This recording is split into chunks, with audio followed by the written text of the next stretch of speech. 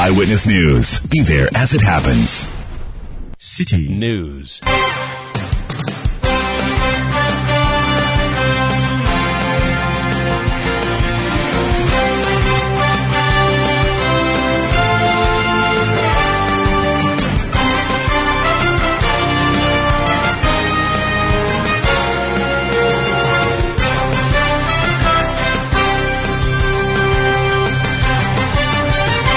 Hello, good evening. Welcome to Eyewitness News live from our studios here at number 11, Dr. Martin Loop in Adabraka in Accra. My name is Salom Adunu, and tonight I'm here with Akusia Ochi. Coming up over the next 90 minutes, tension mounts in Boku following the alleged killing of some 10 residents of the area by the military. Military denies the allegation, but 5 MPs from the area raised serious concerns about the incident. We'll tell you more later. And also on Eyewitness News, deadlock persists.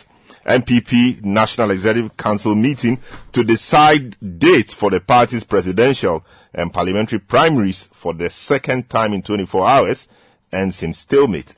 What are the issues and what are the interests? And really, what does the party's constitution say? We'll break it all down for you tonight on Eyewitness News. And later, we'll bring you updates on meeting between NEDCO and UDS management following that incident where security officers at the University for Development Studies yesterday detained NEDCO staff who went there to disconnect their power supply. Stay with 97.3 City FM for more on this and other stories on Eyewitness News. And in business, government assures plans are far advanced to revive operations of Tema Oil Refinery. There is more business in the next 50 minutes. Eyewitness News is live across the country on all our affiliates and around the globe at citynewsroom.com. Your comments are welcome via our WhatsApp line 0549-986-996. You can follow me on Twitter at Selom Adunu. The hashtag, as always, is City Newsroom. Akosia gives us our very first story. The Member of Parliament for Boku Central, Mahama Yarga, is seeking a 500,000 cedis compensation for families of 10 people who were killed this week in Boku. He has thus petitioned the Commission on Human Rights and Administrative Justice over what he terms as several acts of violation of human rights by the military. He wants Shraj to investigate the death of the 10 people who were allegedly killed by the Ghana Armed Forces. He also indicates that the rights of women and children have been violated. He's therefore seeking 3 remedies. This includes 500,000 cedis compensation. He also wants members of the Ghana Armed Forces to be restrained from further acts of brutalities in Boku as they exercise their duties to maintain peace in the area. Lastly, he wants adequate compensation for those who have suffered physical harm as a result of the alleged brutalities. And also still on this matter, the regional chiefs of the Kusol traditional area in Boku are calling for the urgent measures to end acts of criminality in the area before the situation escalates. Addressing a press conference in Boku, the 25 divisional chiefs said they would be compelled to defend themselves if government doesn't take urgent steps to end violent and criminal activities. Patrick Adakurugu is spokesperson for the Kusol traditional area. Extreme provocations, our overlord has constantly admonished us to prevail on our subjects to be peaceful. In fact, but for his exceptional patience and commitment to peace, the conflict in Boku would have escalated to an unimaginable proportions. It is in this context of the above that we wish to express our deep concern about the continuous spate of lawlessness and killing of innocent civilians, while we remain loyal and commitment to the orders of our overlord, His Royal Eminence, the Bokunaba, the Zugran. We wish to point out that there is a limit to what the patience and the peace commitment of our overlord do to restore peace in Boku. This is why we are calling for urgent steps to be taken to bring an end to the criminal acts of violence in our traditional capital. Patrick Adakurugu is spokesperson for Kusol Traditional Council.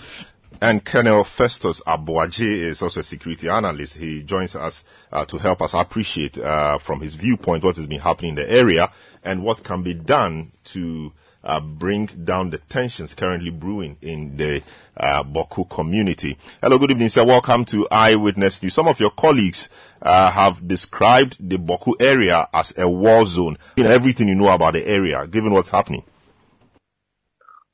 Well, first of all, thanks for having me. I think that expression is a euphemism. Using or describing the situation like, in war. But technically speaking, as well as legally speaking, constitutionally speaking, there is no war anywhere on the territory of Ghana. The government has not declared a state of emergency to that effect.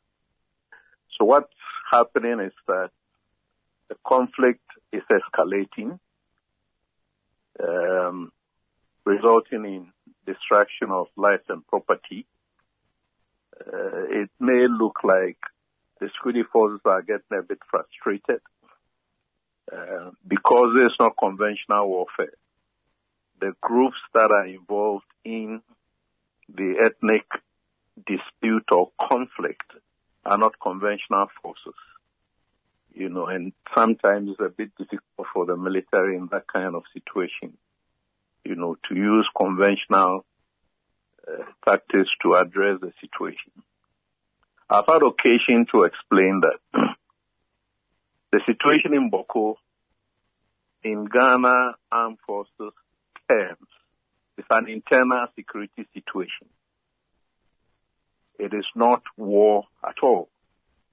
It's not terrorism, although there may be the threat of jihadist terrorism and so on and so forth. I think my concern is about the other side of the military campaign, which is the information campaign, that it behoves the military not necessarily to issue press releases explaining what has happened, why they have responded in whichever way. But when you conduct a coordinate search operation, it's based on an item of intelligence. And there must be evidence at the end of the operation to justify that activity. I've had occasion to also link this recent activity to Ayawaso West Wogon, that if indeed there were armed elements with military-grade weapons, and therefore the military cordoned the area, at the end of the search, coordinate search operation, the military must retrieve weapons.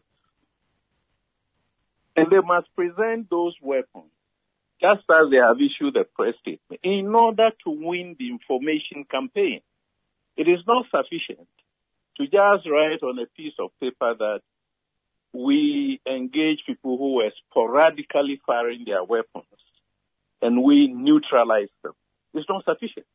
Indeed, this is not even a matter of simply subjecting the situation to, let's say, investigations. PR training is a case that must be presented in court for the military or the security forces to justify the use of force. Remembering that we are not at war, we are not fighting an aggressor state. It's an internal security situation involving citizens belonging to different ethnic groups in one geographical locality. So I'm a bit concerned. Yes, I get a concern. So am I to understand from what you've said so far that it doesn't appear that the military, from what you know, has the evidence to justify the so-called operation? If they have, then I don't want to put myself into that conflict. Any conflict, in fact, any activity that the military conducts in a democracy must have at least two dimensions. It must have the technical military dimension. It must also have the information dimension, i.e. the information campaign. And you can reinforce your information activities by presenting the evidence. So, at the end of the cordon and search operation, we saw dead bodies that the military say were neutralized. That's fine.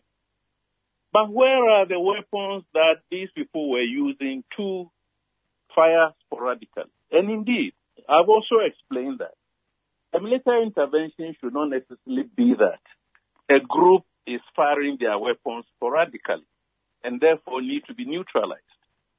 It must be that the fire coming or emanating from the weapons are destroying life and property, in which case, even without any state of emergency or whatever, anybody bearing weapons becomes a law enforcement officer, and upon reasonable grounds that life and property are being destroyed, can use the weapons that they have, to, if you like, neutralize those people.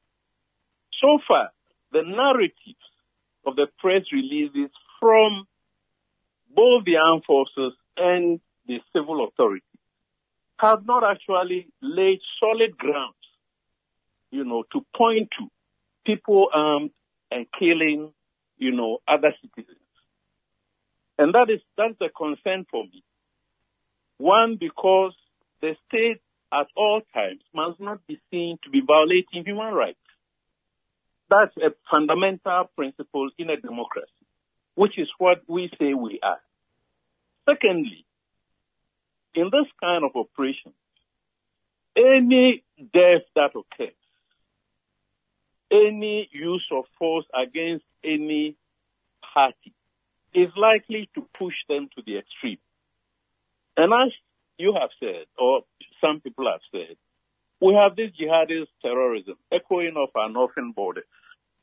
So those jihadists can exploit the Boko conflict, or parties to the Boko conflict can align themselves with other forces outside of the country, either in Burkina Faso or Togo, in order, to win whichever local conflict that they have. So we need to be extremely careful that we don't allow the situation in Boko, to become regionalized, if it were, as it were, and to get to a state where, we end up killing, let me say, innocent citizens.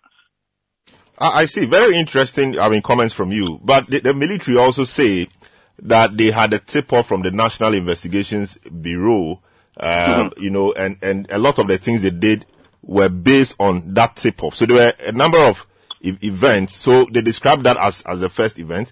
There was another event also, which they describe as a separate incident, sporadic firing being heard at Sabongari general area, where a patrol team dispatched to assess the situation spotted unknown armed men at Gozezi Valley side in the area, wearing black T-shirts, etc. So they perhaps felt that these guys were a threat to them, and once these guys were trying to engage them, they had to return fire, and their return of fire led to their death, and maybe that was what it was. I'm not sure the military would want to endure fire from the armed men whilst they will not return fire. It's not as simple as that. In a layman's view, you could argue as you are arguing. If indeed any party directs fire at any other group of persons, there must be evidence to that effect. Either one of the military members or security forces members suffered casualty. There must be that evidence. But critically, in this instance, wearing of black T-shirts and blazing with whatever symbols do not make you an armed group. You see, carrying of weapons, yes, will be prohibited under the circumstances. But carrying the weapons and firing the weapons without destroying life and property will not justify the use of force that ends up with 6 or 8 or 10 people dead. So, for the military to actually justify the use of force that they used in neutralizing that group, they must present evidence And that evidence will be the military-grade weapons that these persons in black T-shirts were armed with. You see, otherwise, let me even branch off and say that in such operations as indeed we have found in peacekeeping operations and so on, look, you can get all manner of so-called intelligence. Each party to the conflict in Boku can present what appears on the surface to be intelligence, but that will not be intelligence. Now, intelligence also doesn't mean that any type of operation that is conducted on the basis of that intelligence is justifiable. Upon that intelligence, you now need to design, a tactical approach. And that tactical approach must be informed by international law and the laws of this country, as well as by the tactics and procedures of the security forces in question, which are actually designed to be consistent with international law in protecting human rights and not abusing or violating them or protecting, So I find a bit of gaps in the press release from the military. And the main reason why I have drawn that conclusion is that as of now, or as of yesterday, there was no hard evidence to suggest that any party in that conflict within the past 24, 48 hours was armed and was attacking the military. I see. So the problem on the ground really is that there's mounting tension, growing mistrust between the people and the military people, placed there to assist, work around a peaceful resolution to the matters. How do we de-escalate the tension building? Who must speak? What must happen? Traditional elders or leaders have begun speaking, yes, but we are not sure if that will be enough to bring down the tensions. How do we deal with the growing mistrust, and how do we bring down the tension in the area? So, yesterday I had occasion on another platform to explain that in this kind of environment, you need to build trust and confidence. And one of the time-tested confidence-building measures is to establish structures that involve the participation of the parties to the conflict. So even the patrols that are being conducted in that environment must be patrols in which the Kusasis, let me say, and the Mampusis, let me say, are part of. You see. Secondly, it is not only the use of force that can resolve the conflict. So there is another mechanism, and that mechanism is conciliation and negotiation. So once you get on the ground, you establish structures which bring together the leaders of the groups, the traditional leaders, certain, role model, what do you call them, opinion leaders and so on. So when you have the intelligence, at a certain level, either at the level of the political authority, that will be the regional minister or whoever, as well as at the level of the head of the security forces, you quickly relay the information that has been received to the leaders that have been constructed as a mechanism. But that is very, very important. Look, this conflict in Boku can never be resolved.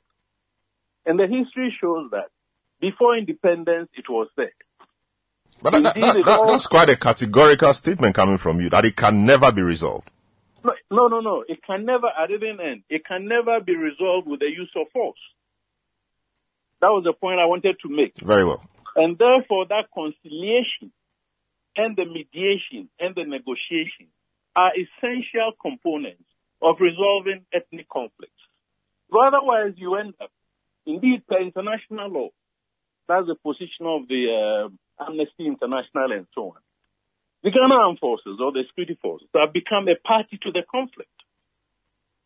Anybody who intervenes in a third-party role, armed and uses force, in some international law context, becomes a party. And the state cannot be a party to a local conflict involving indigenes who are citizens. You see. So we need to be very, very careful in a democracy how we use force. And let me emphasize that the Boko conflict and any conflict for that matter can never be resolved through the use of force alone. Of course, you and I know that there are political undertones to the conflict. There is academic research to that effect. And sometimes, depending on who is in power, one faction feels empowered in order to attack the other. So there are many, many dimensions of this conflict, and it's not very simple to deploy a security force that goes around, without hard evidence, killing citizens. Remember, in one of the Kukumba-Nanumba conflicts, there were weapons, military-grade weapons, that were flying around. Some soldiers even left their barracks to go and join the conflict. And therefore, when the military deployed the force, it screened all the members to ensure that members of the armed forces who originated from that area were excluded from the security force. These are all mechanisms to try and, stop those kinds of ethnic sentiments from within the armed forces impacting on the conflict. These are my perspectives. Yes. I think the situation is getting out of hand. I see. We are grateful for your time and for your insight on this matter. We thank you so much for speaking to us on Eyewitness tonight. So that was Colonel Festus Aboagye, who's a security analyst, helping us appreciate the matters from a security expert's point of view. Let's stay on this matter and talk to the Honorable Cletus Avoka, who is MP for Zebila in the Upper East region. Himself and a few of his colleagues in Parliament yesterday condemned the incident, and let's speak to him really on what has changed and what the expectations are of officialdom in respect of this matter. Hello, good evening, sir. Welcome to Eyewitness News. What can you tell us about the situation on the ground right now? Fortunately, the situation on the ground is quite calm. Yesterday and today, there have not been heard of gunfire. That is normally the practice in the township, particularly in the night. So the situation for these 2 days have been calm. I see. But this is an easy calm, very, very uneasy calm. The people in the Boko traditional area are living in fear. The people are angry, and they are frustrated.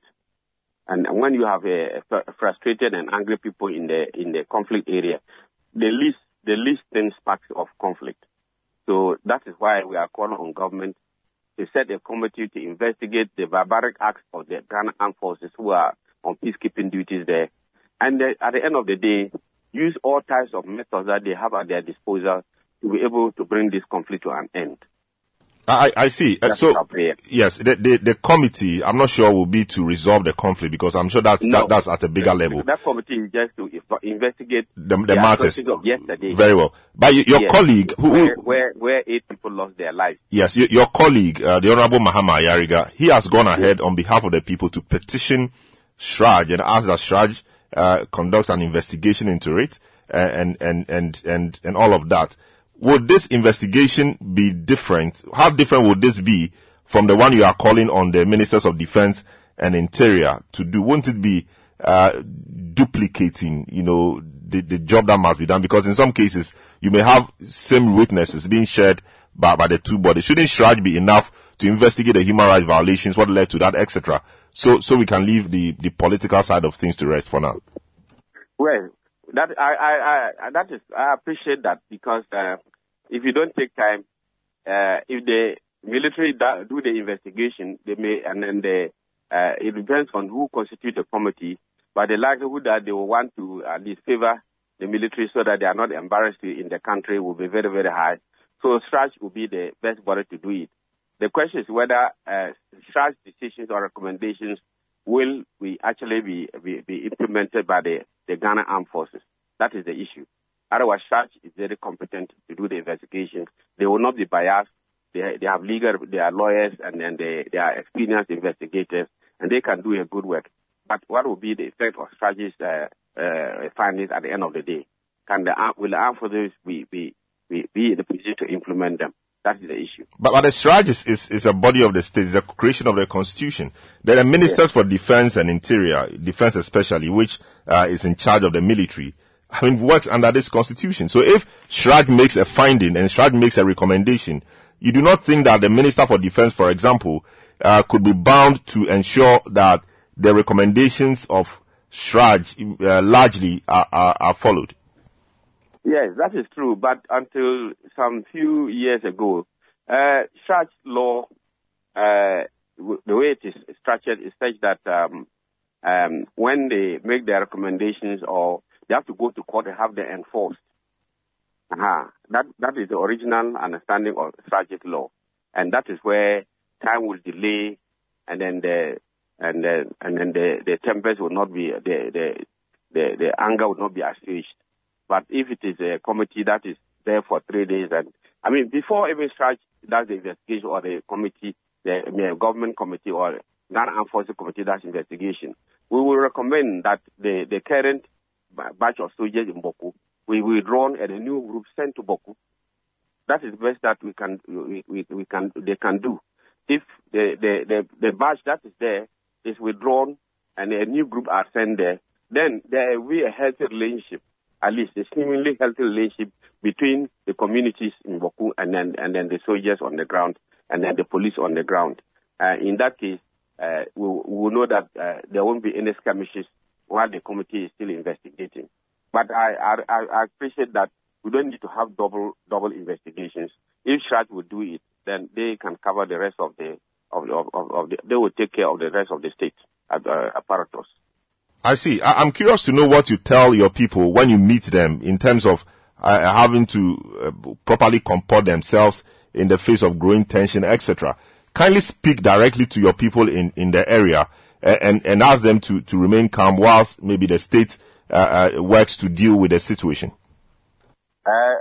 You want me to speak in Kusar to them or in English? No, whichever one in 1 minute. But many of them speak English. You heard the assemblyman and many others talking. Mm-hmm. And we have been doing so. Mm-hmm. Indeed, we, the members of parliament from the area, we are 6 in number. Since this conflict started in November 2021, we have avoided making statements on the floor of parliament. We have avoided organizing press conferences because we thought that if we did so, there might be a split of tongue, and if that happens, we might inflame passions, and then government will find it difficult to control the situation on the ground. So we have avoided that. What we have been doing is to engage the authorities in dealing with security in the country, Interior Ministry, and then the IGP, Defense Minister, and then the High Command, Regional Ministry, and the rest of them. We've gone to the area before. We've met them several times. We've even had opportunity to meet His Excellency, the Head of State, Nana Addo Dankwa Akufo-Addo, who is the Commander-in-Chief of the Ghana Armed Forces. We had opportunity to meet him. And we have even given them a roadmap as to how we think that peace can be restored to Boku. But I think that the challenge we have is that it doesn't appear we have the political will and commitment to resolve this conflict. And that is why it is there for long. Let me state without any contradiction that peacekeeping, that is imposing curfew, having police and security on the ground, is a temporary measure. It's not a permanent. It doesn't provide a permanent solution. Peacekeeping does not provide a permanent solution. It's a temporary measure intended to control the situation on the ground, so the government will have the opportunity to look at the issues and then resolve the matter. So, but it is taking too long, and I think that the security personnel on the ground, some of them have been there for some time now, and in Boku, I mean, people every night from, let's say, 9 p.m. to 9 p.m. or from 10 p.m., they start firing isolated gunshots here and there, and the soldiers are running up and down. So they are human beings, so they become frustrated. They become exasperated. And therefore, the likelihood to take the law into their own hands and punish innocent people is very high. And exactly what happened yesterday. So I will plead that the government should try to hold the bull by the horns. They already know the facts. They are fighting for chieftaincy, but there's no chieftaincy situation hanging in the air in Boku. There's no chieftaincy matter in the end of the courts or tribunals in the country. The chieftaincy matter have been resolved. The courts have decided. So what is left is for people to respect the rule of law, for people to respect due process. And when people are made to respect the due process and the rule of law, then there will be peace in Boku. But if you allow people to disrespect the rule of law, we allow people to disrespect judicial decisions and due process, then this is what we have. That's what we are having. So very well. Hold the bull by the horns. Very well. And tell people the truth, that you are not a chief by the decision of the court. And therefore you cannot agitate to become a chief. If you do that, then you are the aggressor. And then we will have responsible. I see. Yeah. I'm sure that they will disagree with what you are saying as well, because, I mean... They can't disagree before the law is there. I'm not making a new law or a new case. The case have been settled by due process. Look, for example, are you following me? Yes, I am, yes. Yes. In the 2012 election, when Nana lost, in 2013, he filed a petition in the Supreme Court. Nana has about 5 million Ghanaians or more sympathizers behind him. When the court ruled against him, he said he didn't agree. He accepted the verdict, but he wasn't happy with it. But he accepted and then bound himself and his supporters by the Supreme Court decision. Similarly, in 2020, when John Mahama left and went to court, and the Supreme Court said he had not won the election, and that President Nana won, John Mahama has 4 or 5 million people behind him. They are not causing trouble. So why should some few people, not even 1 million or even 500,000 people, be making trouble, even though there's a court decision against them? Why? I see. It's lawlessness. I see. Thank you so much. The Honorable Cletus Avoka, MP for Zebida in the Upper East region himself, together with 5 others, MPs from the areas, addressed the press yesterday or so, condemning the incident. And here he is calling for calm and also asking that the rule of law be respected. And indeed, there's been a judicial decision on who is the rightful heir of the throne in the area. And so that decision must be respected. He attributes a lot of that to political will. Eyewitness News on 97.3 City FM. A few of your messages coming through. Alex Kofi Yareni in Adenta Commando says, I will urge the chiefs of Boku to rather put their strength to finding lasting peace in the area and stop the war drums on the military personnel. Atibila Moses in Boku says, indeed, what is happening in Boku is far beyond chieftaincy. It is just about hatred, disobedience to our laws, miscreants who want to paint Boku and Kusong black, and we didn't expect this unprofessional act to come from the military. We don't kill what we protect, you say. Babamu in Tamale says, I think the good people of Boku ceased fire and let peace, the good people of Boku should cease fire and let peace prevail. My condolences to the family of the 8 persons who lost their lives. Eyewitness News on 97.3 City FM. We'll take a short break, return, and delve into the MPP matters, early Congress or late Congress, and what really does MPP Constitution say? Don't go away. Eyewitness News. Be there as it happens. Let your voice be heard on Eyewitness News on Facebook at facebook.com/City97.3, Twitter at twitter.com/City973, and Instagram at instagram.com/City973 with the hashtag Eyewitness News.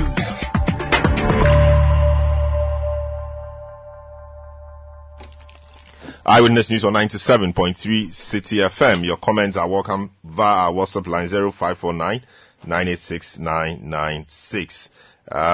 We have been looking at the Boku crisis, or the Boku shootings yesterday, a few days ago the military allegedly shot and killed a number of them. The military has issued a statement explaining their side of the story. MP Mahama Yariga, MP for Boku Central, is also petitioned Shraj.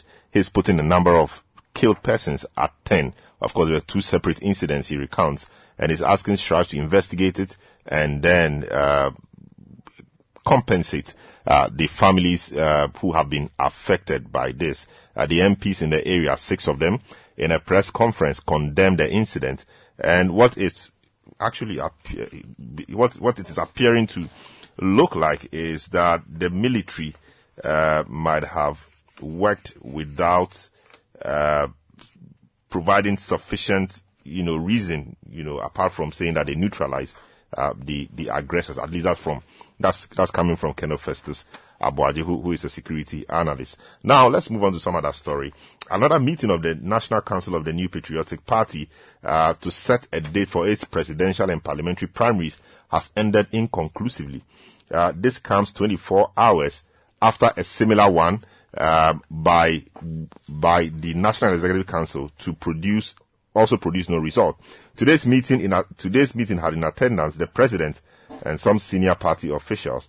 Pressure is mounting on the NPP to announce a date for its two most important internal elections on its calendar. A bloc within the party, made up of some MPs, is pushing for an early Congress, while others want the party to abide by the provisions of its constitution. My colleague, Sami Wiafe, has been nosing around the meeting, and he has a few things to say about what actually transpired in the meeting. He joins me on the phone for some conversation. Hello, good evening, Sami. Welcome to Eyewitness News. Why did the meeting again end in a stalemate? Good evening, Shalom. So what happened today was part of the consultations. The General Secretary of the party, Justin Kobia, told journalists yesterday after two crucial meetings. Now, yesterday, I'll take it back to yesterday and then come to today. So yesterday, there were two important meetings, the National Executive Committee meeting and the National Council meeting. Now, these two bodies of the party met one way or the other to find a date or set a date for the party's two important internal elections that is left on the party's calendar. That's the presidential primaries and the parliamentary primaries. Now, these two elections failed to reach a consensus or agree on a specific date for these two elections. So after these two meetings, the General Secretary told journalists present that the party was going to still consult further and meet all relevant stakeholders before they can reach a compromise and finally announce the date. So today's meeting with only the National Council happened at the party's office in Kokomemle, and the expectation was that after consultation there was going to be a date which will be communicated to party officials. But unfortunately, this meeting also ended inconclusively without a date being announced. And so the General Secretary said that there's going to be further engagement and further meetings, hoping that there's going to be a compromise and then a date will be announced. So today's meeting also failed to come up with any result as far as the party's date for the primaries is concerned. Salam. What is the source of what is the difficulty all about?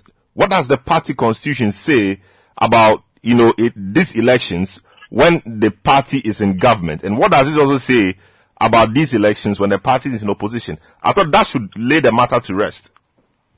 Indeed. That should do that, because if you look at Article 13 of the MPP Constitution, it spells out clearly when the MPP is supposed to elect its presidential candidate, whether it's in power or it's in opposition. So the situation the MPP finds itself now, which the party is in power, it says that elections should be held 12 months to the next general election, which is putting into context the current happenings. That's looking at 12 months, which is December or even January for the 2024 election. That's when the party is in power. And now the same constitution also says that when the party is in opposition, the presidential candidate should be elected 2 clear years before the major election. Now, there are two blocks within the party as we speak now. There are those who are pushing for an early Congress, and there are those who are also pushing for the provisions of the party's constitution to be respected. Now, the first block feels that there is a need for the MPP to have an early Congress. The argument is that the MPP is electing a new presidential candidate. Nana Akufo-Addo will not be on the ballot come 2024. And so there's a need for the party to have an early Congress so that the candidates who will be elected will have enough time to market himself. And you all know very well, Salam, that in every internal election there are bruises. There are always misunderstandings and misgivings. And so those who are pushing for the early Congress also says that in order for the party to be able to settle all differences and settle all sort of bruises within the party, an early Congress will be enough for the party's candidates and the party itself to mend all bridges, forgive all those who've offended each other, and bridge all the gaps before a major election so that the party can be united ahead of the 2024 election. They cite an instance in 2008 where the MPP, after its famous congress in Legon, where we had the 17 as far as the party believes that because there were some few petty squabbles and internal wranglings, that is why the candidature of Nana Akufo-Addo could not secure victory for the party in that election of 2008. And so they believe that to avoid such a scenario, which the party believes is going to find itself in pretty soon if they don't put things in place, is going to be the same because the president is exiting and so the party is electing a new candidate. The other argument they're also making is that the MPP will come to, or the new candidate will face a candidate of the opposition NDC who many say that is well established. Even though our former president, John Dramani Mahama, has not made his intention known to contest the 2024 election, many bookmakers tip him to lead the NDC again. If you really had NDC supporters pushing, and even members of parliament pushing that John Mahama is their best bet when it comes to the 2024 election. So they believe that having an established candidate like John Mahama, who is going to lead the NDC, the MPP will have no other choice than to elect a presidential candidate early in time or early enough so that the candidates can match John Mahama in terms of marketing as far as the 2024 election is concerned. Those who are against this proposal are also saying that the party has a tradition, the party has a constitution. The party says when it is in government, it should be 12 clear months to the election. So why do they want to flout the rules of the party or sort of breach the constitution of the NPP? And so they believe that the party should go strictly to the constitution of the party so that the party will not have any issues when it comes to legal, because they believe that if the party decides to have an early congress, maybe some misgivings or some disgruntled people may want to take the party on, and so that the party is breaching its own constitution and may end up in the court or somewhere. So they want to avoid all these legal tussles and go strictly by the constitution of the party. But those who are also pushing for the early congress also give a counter argument that in the event that the party is unable to hold a national executive committee meeting where the constitution of the party is amended, the National Council has that power and the party constitution to amend portions of the constitution on behalf of the party. And so those who are pushing for the early congress say that the National Council can amend that aspect of the constitution and then push for the early congress. So these are the two blocs who are more or less holding the party at ransom as far as a date for the national primary for the parliamentary and presidential election is concerned. So that's been the main contention as we speak, Salom. I see. Yes, I can. Yes, I can understand the late Congress, which is 12 months to the election, and that's what the party's constitution says in matters like this. But early Congress, where would this be? Could it be a month before the 12 months? What exactly do they mean by early Congress? So the people pushing for an early Congress are proposing between proposing May, June, July, or August of this year. The argument is that will give the candidates and the party ample time enough to campaign. So the proposal is for May, June, July, or August, so that they can have all these elections before 2024. But would the party be ready by May, June, July? Because nominations haven't opened yet, and it's a whole process, vetting and all of that. Would the party be adequately prepared already for the May, June, July so-called early Congress date? I had the opportunity to speak to those who are pushing for the early Congress, which majority of them are members of parliament. They said that the MPP as a political party now does not have any other internal election to hold, which is going to be a drawback of the party. The party is done with all its internal election. It's been able to organize its polling station election, constituency election, regional election, national election. So as of now, the party does not have any excuse and use that to say that because of this, that, and that, the party is unable to do that. And so they believe that even in April, the party is in a better position to even hold this this particular election, because it's just a matter of announcing a date for opening of nomination. Already we know some of the aspirants have started campaigning, and they also believe that people who have shown faces and have said that they want to contest the presidential primaries are all over the place already campaigning. And so it's just a matter of opening the nomination for them to make their intentions or their intent official. And so there's nothing really that is holding back or drawing back the party as far as holding this early Congress is concerned. Thank you very much, Samir Yafe, City News correspondent at the presidency, speaking to us about that meeting, which ended inconclusively, meeting with the National Council of the NPP to help set a date for its presidential and parliamentary primaries. Let's stay a bit longer on this matter and speak to Dr. Richard Amakoba, who is a political analyst, for his view or take on this matter as well. Hello, good evening, sir. Welcome to the program. How or why is it difficult to decide on a date for Congress or a date for electing presidential and parliamentary candidates? Why is it so difficult? It shouldn't be. As you said before, if all fails, go according to law. What we are really talking about and what was reported is not what is going on. This is a contention between the president and the party. That's what's going on. The president on one hand and the party on the other. Most of the party members are with the MPs. The president wants to hold the election next year, 2024, February thereabout. By that time, his contention is that the budget would have been passed by this year's MP. The MPs, on the other hand, want to hold it latest August this year, and that will give them enough room to do whatever it is they are supposed to do to put the party in good stead. That is what is going on. But what has passing a budget got to do with internal elections? Members of parliament are in parliament, and their job is to do the business they've been elected to do. So why will somebody hinge an election date on the passage of a budget? Well, that's the problem. Really, it makes no sense. And the party should not tolerate it. The party does not belong to the president, but the party to go to according to his timetable. That is what he wants. Because you remember what happened last year, this year.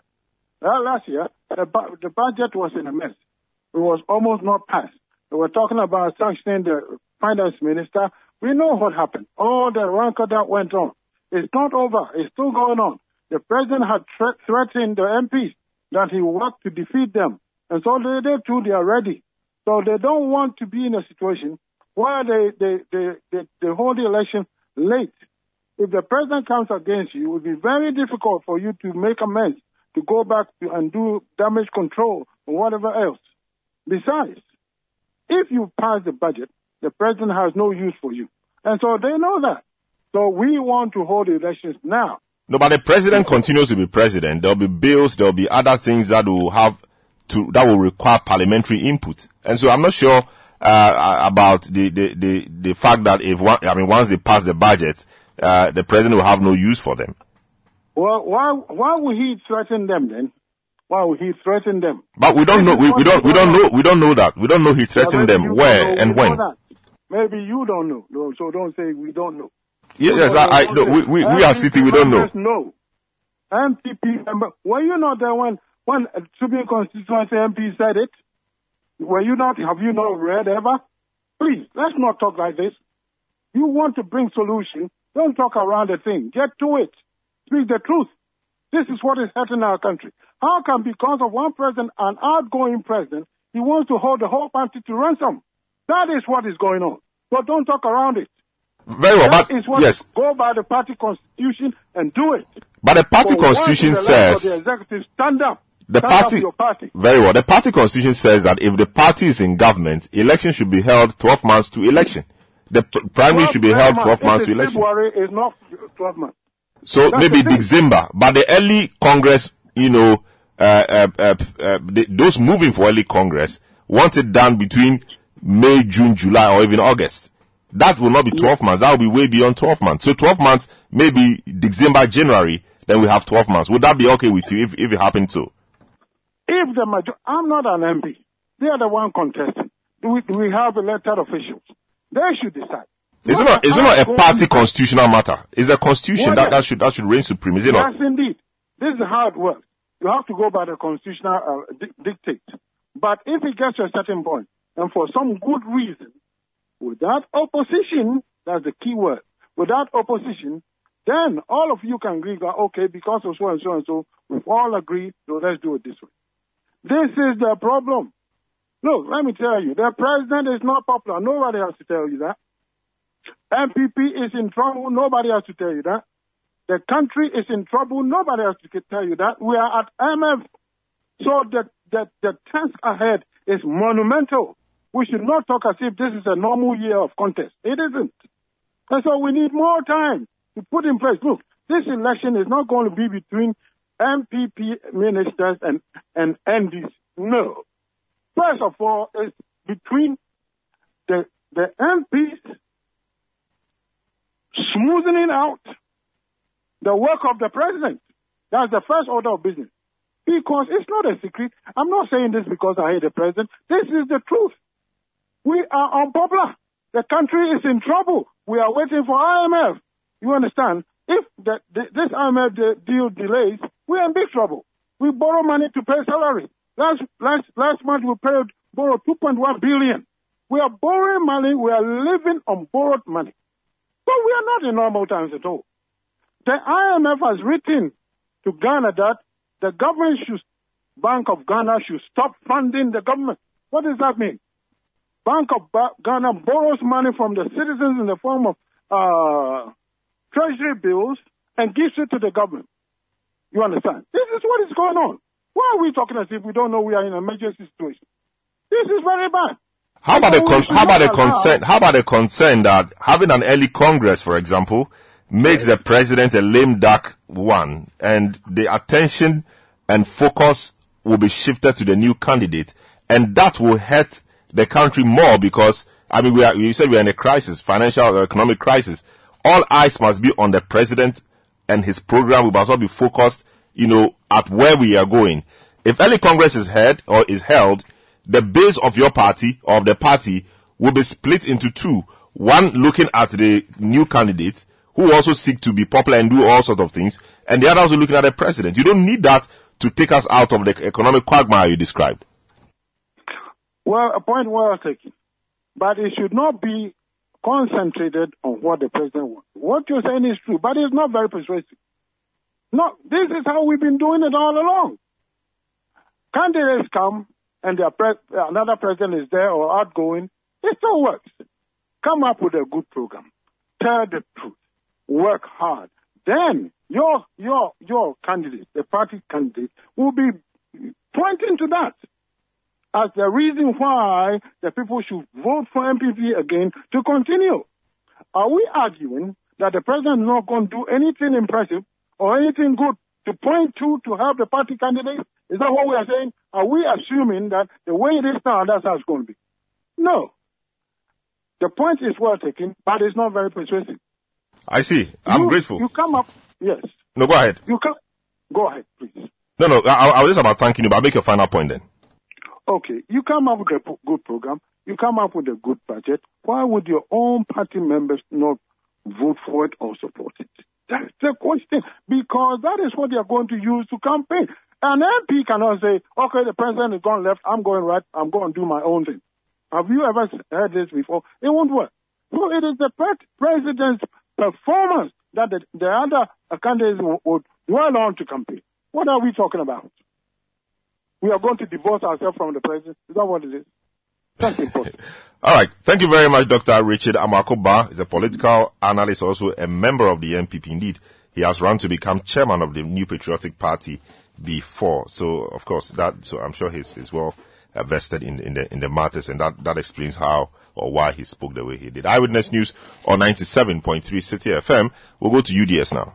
The Northern Electricity Development or Distribution Company, NEDCO, is yet to restore power to the University of Development Studies despite a meeting with management of the UDS Tamale campus.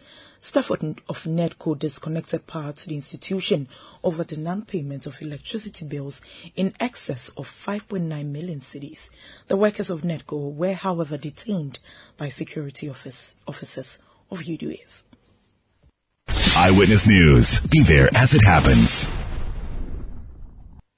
Eyewitness News. Be there as it happens. Get the details. Every significant financial transaction, every market movement, and all the policies that affect your business. City Business News. Be informed.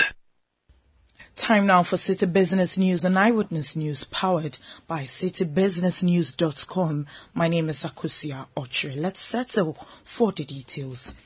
Government says it is working to get investment to revive the operations of the Tema oil refinery to reduce the volumes of oil imported into the country.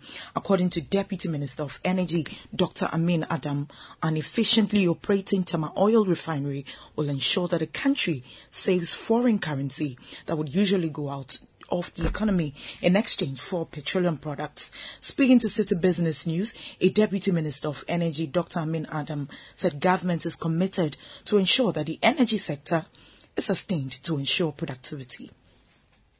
The issue of toll requires investment, and we have been challenged as a country over the last 20 years of getting the right investment to revive toll.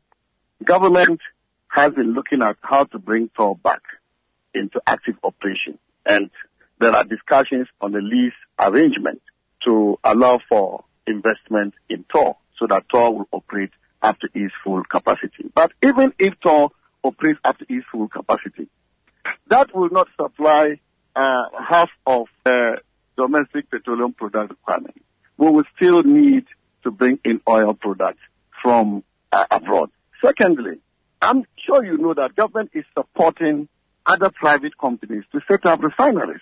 And so this arrangement we are doing is not going to be there forever. In as far as we are able to increase our refinery capacity, the economics will advise all those who are importing petroleum products as to where they can get price competitiveness in the purchase and sale of their products. And so we are working towards that. You heard a Deputy Minister of Energy, Dr. Amin Adam. An economist, Dr. Patrick Isumin, says without fundamental reforms and fiscal policies, the domestic debt exchange program would be an exercise in futility because the country will continue to experience economic crisis. With Ghana's debt now at over 400 billion cedis, its credit worthiness has been slashed to near junk status, making it difficult for government to access finance on the international market.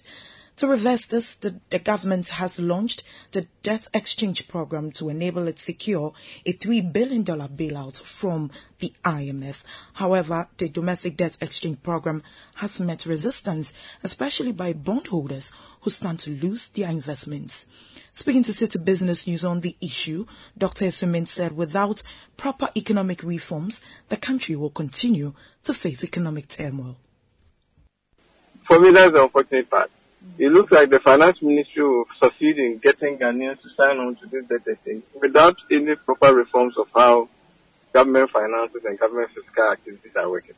It looks like we are heading towards a conclusion now, but, we might celebrate it that, or at least the finance ministry will celebrate it as a success that it has brought on this debt exchange. I think overall, it is really, the conclusion of this debt exchange. If it doesn't come with fundamental changes in how we raise revenue and taxation and how the economy works, it's really going to be a hollow victory. Because that is the source. The reason why we are here is because of accumulation of the deficit. And the last budget didn't tell us that the government is changing its ways by way of how it spends and collects revenue. So if that doesn't change, any victory that we claim from the debt exchange is a hollow victory. Fundamentally, yes, that is where that's how we came here, we came to where we are. So we have to plug the hole. The hole where we are always spending more than, we are collected in taxes. That is what landed us here. Dr. Patrick Isumin is an economist. Now, the UK-Ghana Chamber of Commerce has lauded the government for the inauguration of the Independent Tax Appeals Board. The board, which was created in accordance with the Revenue Administration Act 20, is to tackle tax disputes and appeals against decisions of the Ghana Revenue Authority. In the statement, the chamber indicated that it hoped that the board would enhance revenue mobilization through speedy adjudication, accuracy and fairness in tax dispute resolution. It further added that the news for businesses and investors in Ghana was welcoming, as taxpayers will be given a chance to have a fair hearing of their cases and a determination of the proper amount of their liabilities by an independent body before being required to pay them.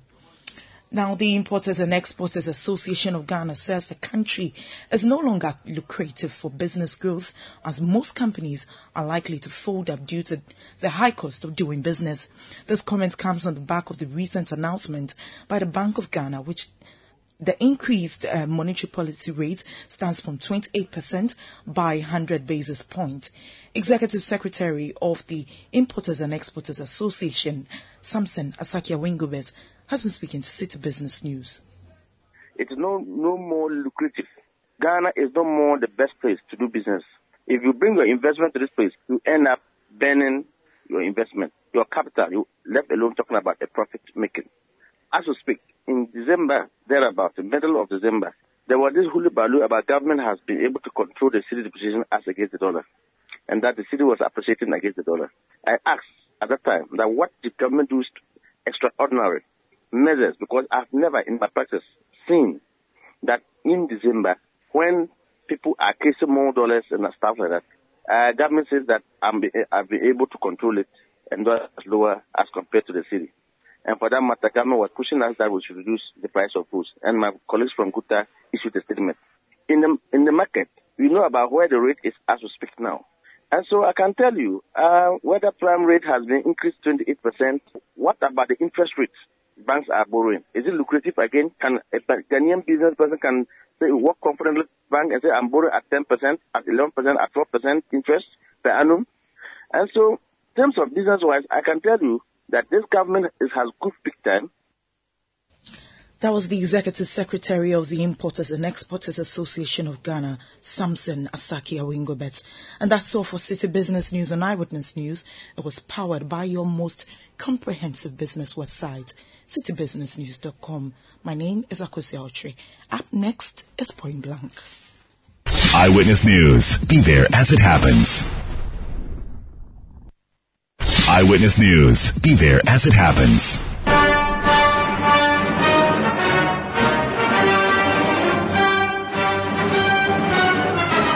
Welcome back to Eyewitness News, the Point Blank segment of the program. Tonight on Point Blank, we bring you excerpts of a sitting of the Public Accounts Committee of Parliament, where the Bank of Ghana assured that it would soon provide the requisite documents on the ounces of gold used for the first consignment of the gold for oil deal. Also before the committee was the Ghana Ace Commission, which indicated that it only received less than 3 million Ghana cedis of its 14 million Ghana cedis budgetary allocation for the year 2022. First, let's see officials of the Bank of Ghana, who will be followed by the officials from the Ace Commission.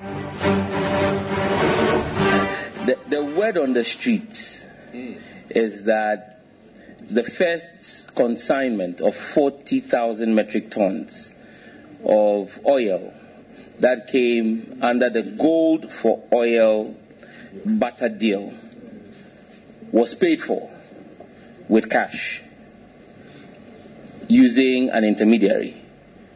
Such a transaction, the Bank of Ghana will be in the know of it, yes or no? And can you confirm if it was paid for in cash? Honorable Chair, I don't think I have full Order. Afishapa. The word on the street is that the first consignment of 40,000 metric tons of oil that came under the gold for oil barter deal was paid for with cash using an intermediary. Such a transaction, the Bank of Ghana will be in the know of it, yes or no? And can you confirm if it was paid for in cash? Honorable Chair, I don't think I have full Order.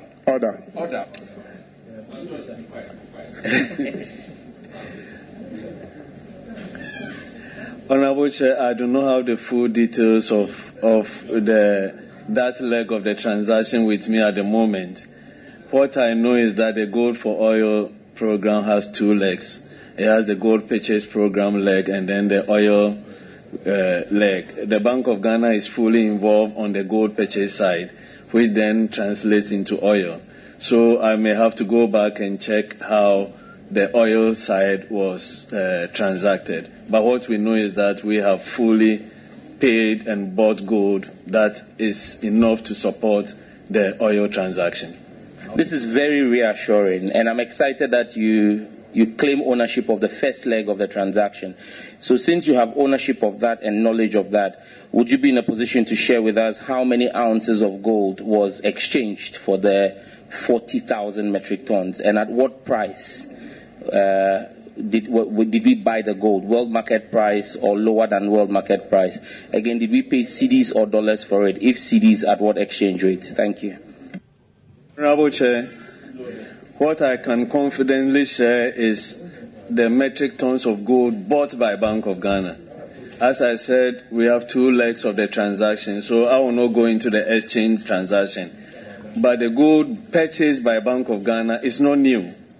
We introduced the gold purchase program as part of our building our reserves, and we are using a component of that program to support the gold for oil. So the metric tons of gold purchased by Bank of Ghana, I can share the details with the committee later on when I get back to the office. But what I can also confirm is that the gold is being purchased in local currency, cedis. So it's a conversion of our domestic assets into foreign assets. And then it is being purchased at the world market price. We use the Bloomberg and the Reuters market price to purchase the gold. So those I can confirm. And in terms of the ounces that have been purchased as at now, I'll beg of the committee so that I can supply that data later on, because I do not have that with me now. I'm excited, and thank you so much. Once you are willing to furnish us, I'm sure that Chairman and the Secretariat would liaise with you to furnish us with that information. But I believe that this purchase program is also in tandem with PMMC, right? Yes, we're working with PM. There are two different aspects of it. You know, we also engage directly the big mining companies for them to sell part of their gold. The gold they sell to us is monetary gold because it's refined and LBMA certified. So that automatically goes into our reserves. But the one we buy from PMMC, part of it has to go through a refining process through an LBMA certified refinery before it can be part of our reserves. But that part used for the gold for oil, you don't need to go through the refinery process. Yes. So we work with PMMC and we work directly with the big mining company. Maybe I just want to avert your mind to the fact that your exchange rate, which you're using, I'm sure you use the Bank of Ghana rate when you're doing these purchases, on your own Twitter feed is somewhere around 10.2 to the US dollar. But PMMC that you are buying through is buying at 13. That's a huge disparity between your rate and what PMMC is buying. So that rate differential, that 3 CD differential, almost 3 CD differential, who bears that cost? The taxpayer, the Bank of Ghana? Would you swallow that as your debt? Who bears that cost? So, Honorable Chair, if I may come back on that, just because it's a public interest question, I also want to give a public interest response. The Bank of Ghana does not have a Bank of Ghana rate as we speak. So what is being tweeted is our indicative rates, our rates, transaction rates collected from commercial banks at the end of the previous day at 3 p.m., weighted average based on the transaction volumes, and then publish for the benefit of the general public. The difference you see from the commercial bank is that when you go to your bank this morning, they would have published an indicative rate, but not a transaction rate. But when the cedi is depreciating, your foreign liabilities exceed your foreign assets, then it's negative on your accounts. Yeah, because I look at your statement of financial position, your assets and liabilities almost at par. So if you are getting price differentials here, exchange differentials here, positive 2 billion, it means that it is mainly as a result of depreciation of the cedi. Because your assets, yes, then it's positive on your account. But when the cedi is depreciating your foreign liabilities, yes, then it's positive on your account.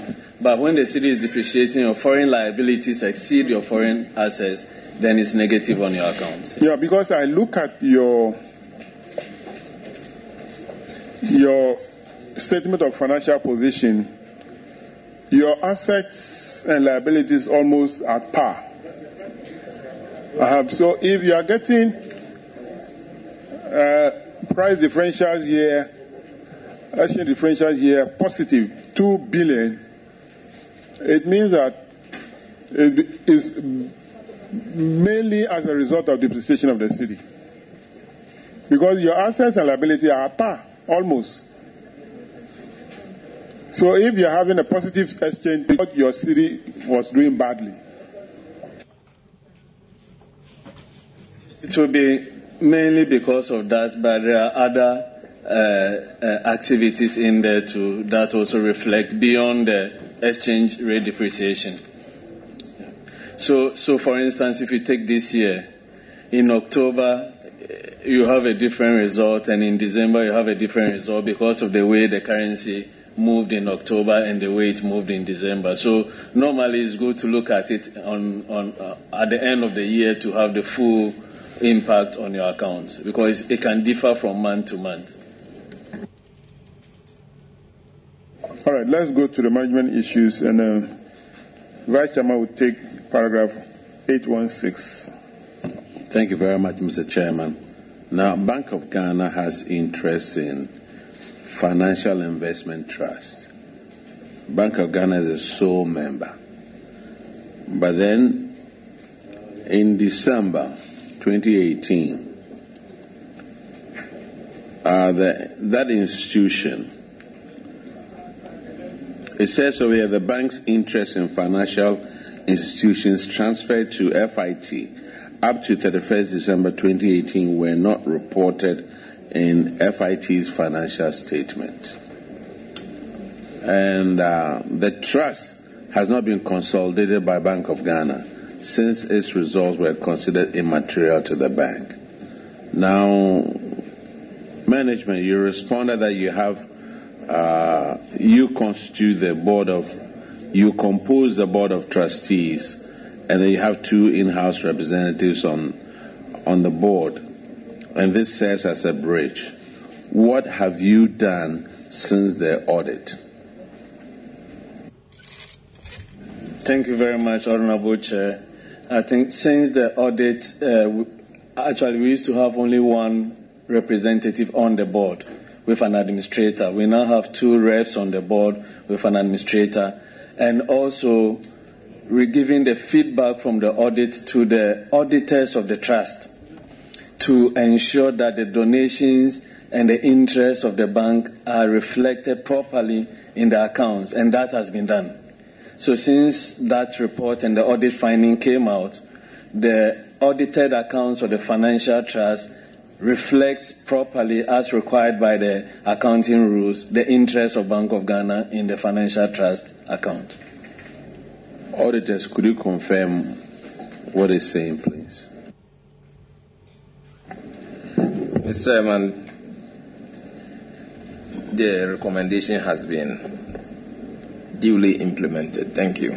The Director General of Ghana is commissioned. Thank you, Honorable Chair. I'm Daniel Insia, Director of Finance and Administration. Good afternoon, Honorable Chairman. My name is Charles Odro, Deputy Director of Administration, Ghana Youth Commission. Thank you. Thank you. You're welcome. Thank you. Mr. how are you? Thank you, Honorable. I'm good. And you? I'm doing well. So we'll go straight to your operational results. And government subvention has increased in 2019 over 100%. I think that's commendable. And if you look at the expenditure for goods and services,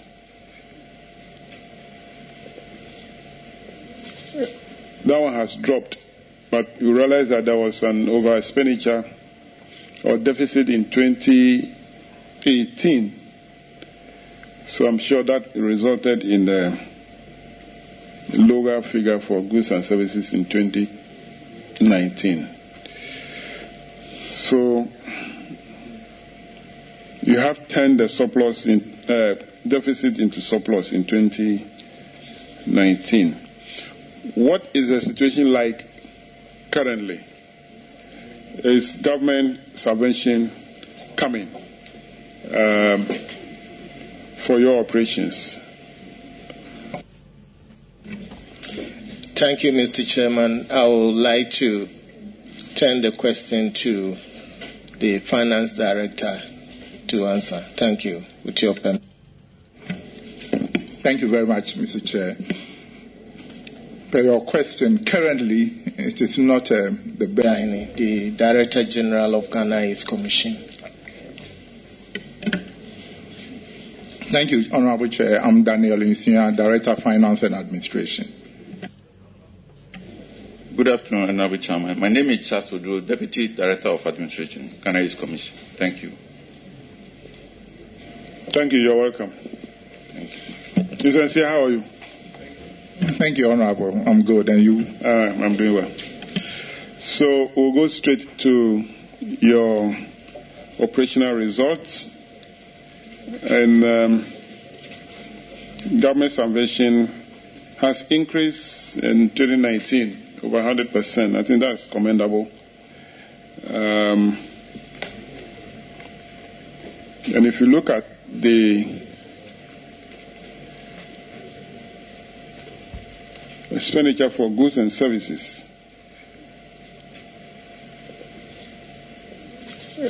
that one has dropped, but you realize that there was an over expenditure or deficit in 2018. So I'm sure that resulted in a lower figure for goods and services in 2019. So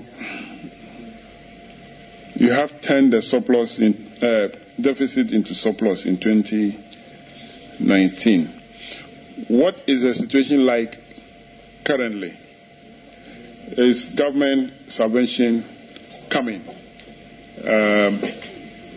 for your operations? Thank you, Mr. Chairman. I would like to turn the question to the Finance Director to answer. Thank you. With your permission. Thank you very much, Mr. Chair.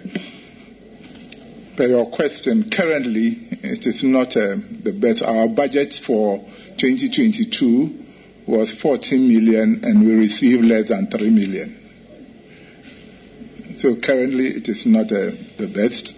And I don't even, for the first quarter, our last release for the fourth quarter, which was about 1 million, we received 300. So it makes it difficult to run the office. Thank you. So the 40 million budget for 2022 was actually for item 1 and 2, basically.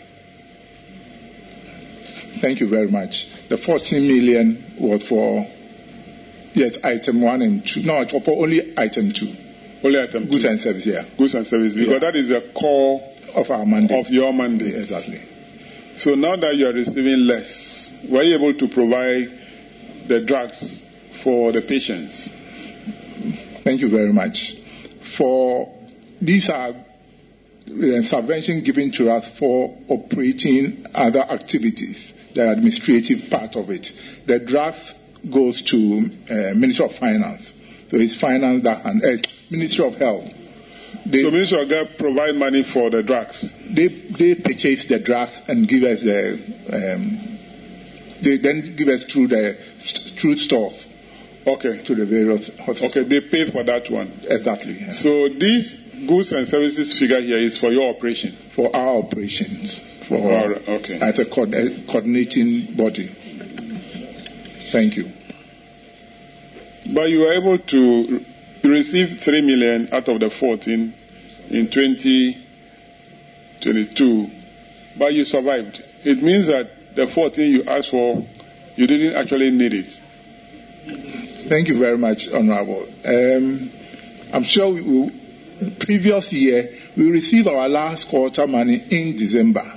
So that balance was available for us to operate up to June. Apparently, if you look at our projection, we need about 747 per quarter to operate.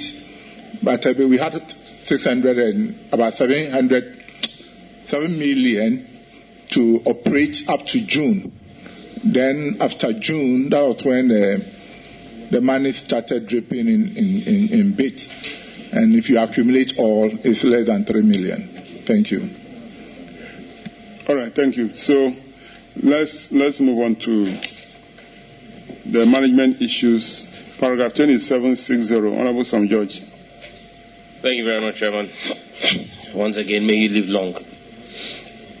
Chairman, the Ghana AIDS Commission has issues with fund disbursement that was not accounted for, totaling almost 473,000.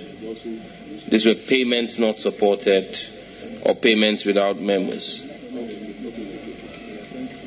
How did we find ourselves here? Where, for example, 13 DVs were issued for a local consultancy to a tune of about 365,000. What's going on with these payments?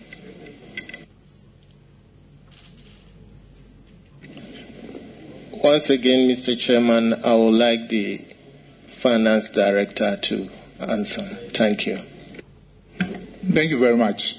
Honorable Chair, apparently it's been resolved when the auditors came. But these were some lapses as at the time they came. Some are receipts that had not been attached to the DVs. Some of them were, especially if you take the project support, there are funds that we transfer to our regional level, and some that we do the transfer and they have not acknowledged receipts, because we do transfers, not checks.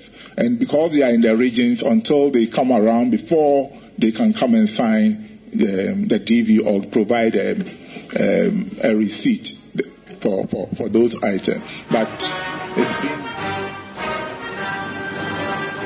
So that's officials from the Ghana AIDS Commission meeting the Public Accounts Committee of Parliament earlier at that same meeting, and in the same sound clip, you heard officials at the Bank of Ghana assuring that they will soon provide the requisite documents on the ounces of gold used for the first consignment of the gold for oil deal. This is our show for tonight. The show has been produced by Beverly London. Earlier you heard Akosia Ochri. Production or technical assistance given by Daniel Squashi. My name is Salom Adunu. Make a date with me tomorrow at 9 a.m.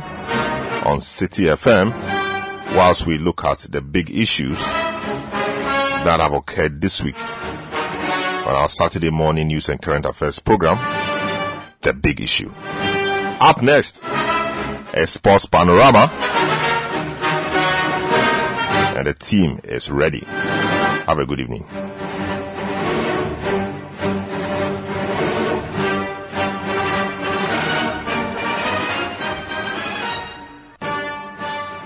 City News. We speak first. Reach our hotline on 0302-224959 and get interactive on Facebook, City 97.3 FM, and on Twitter at City 973.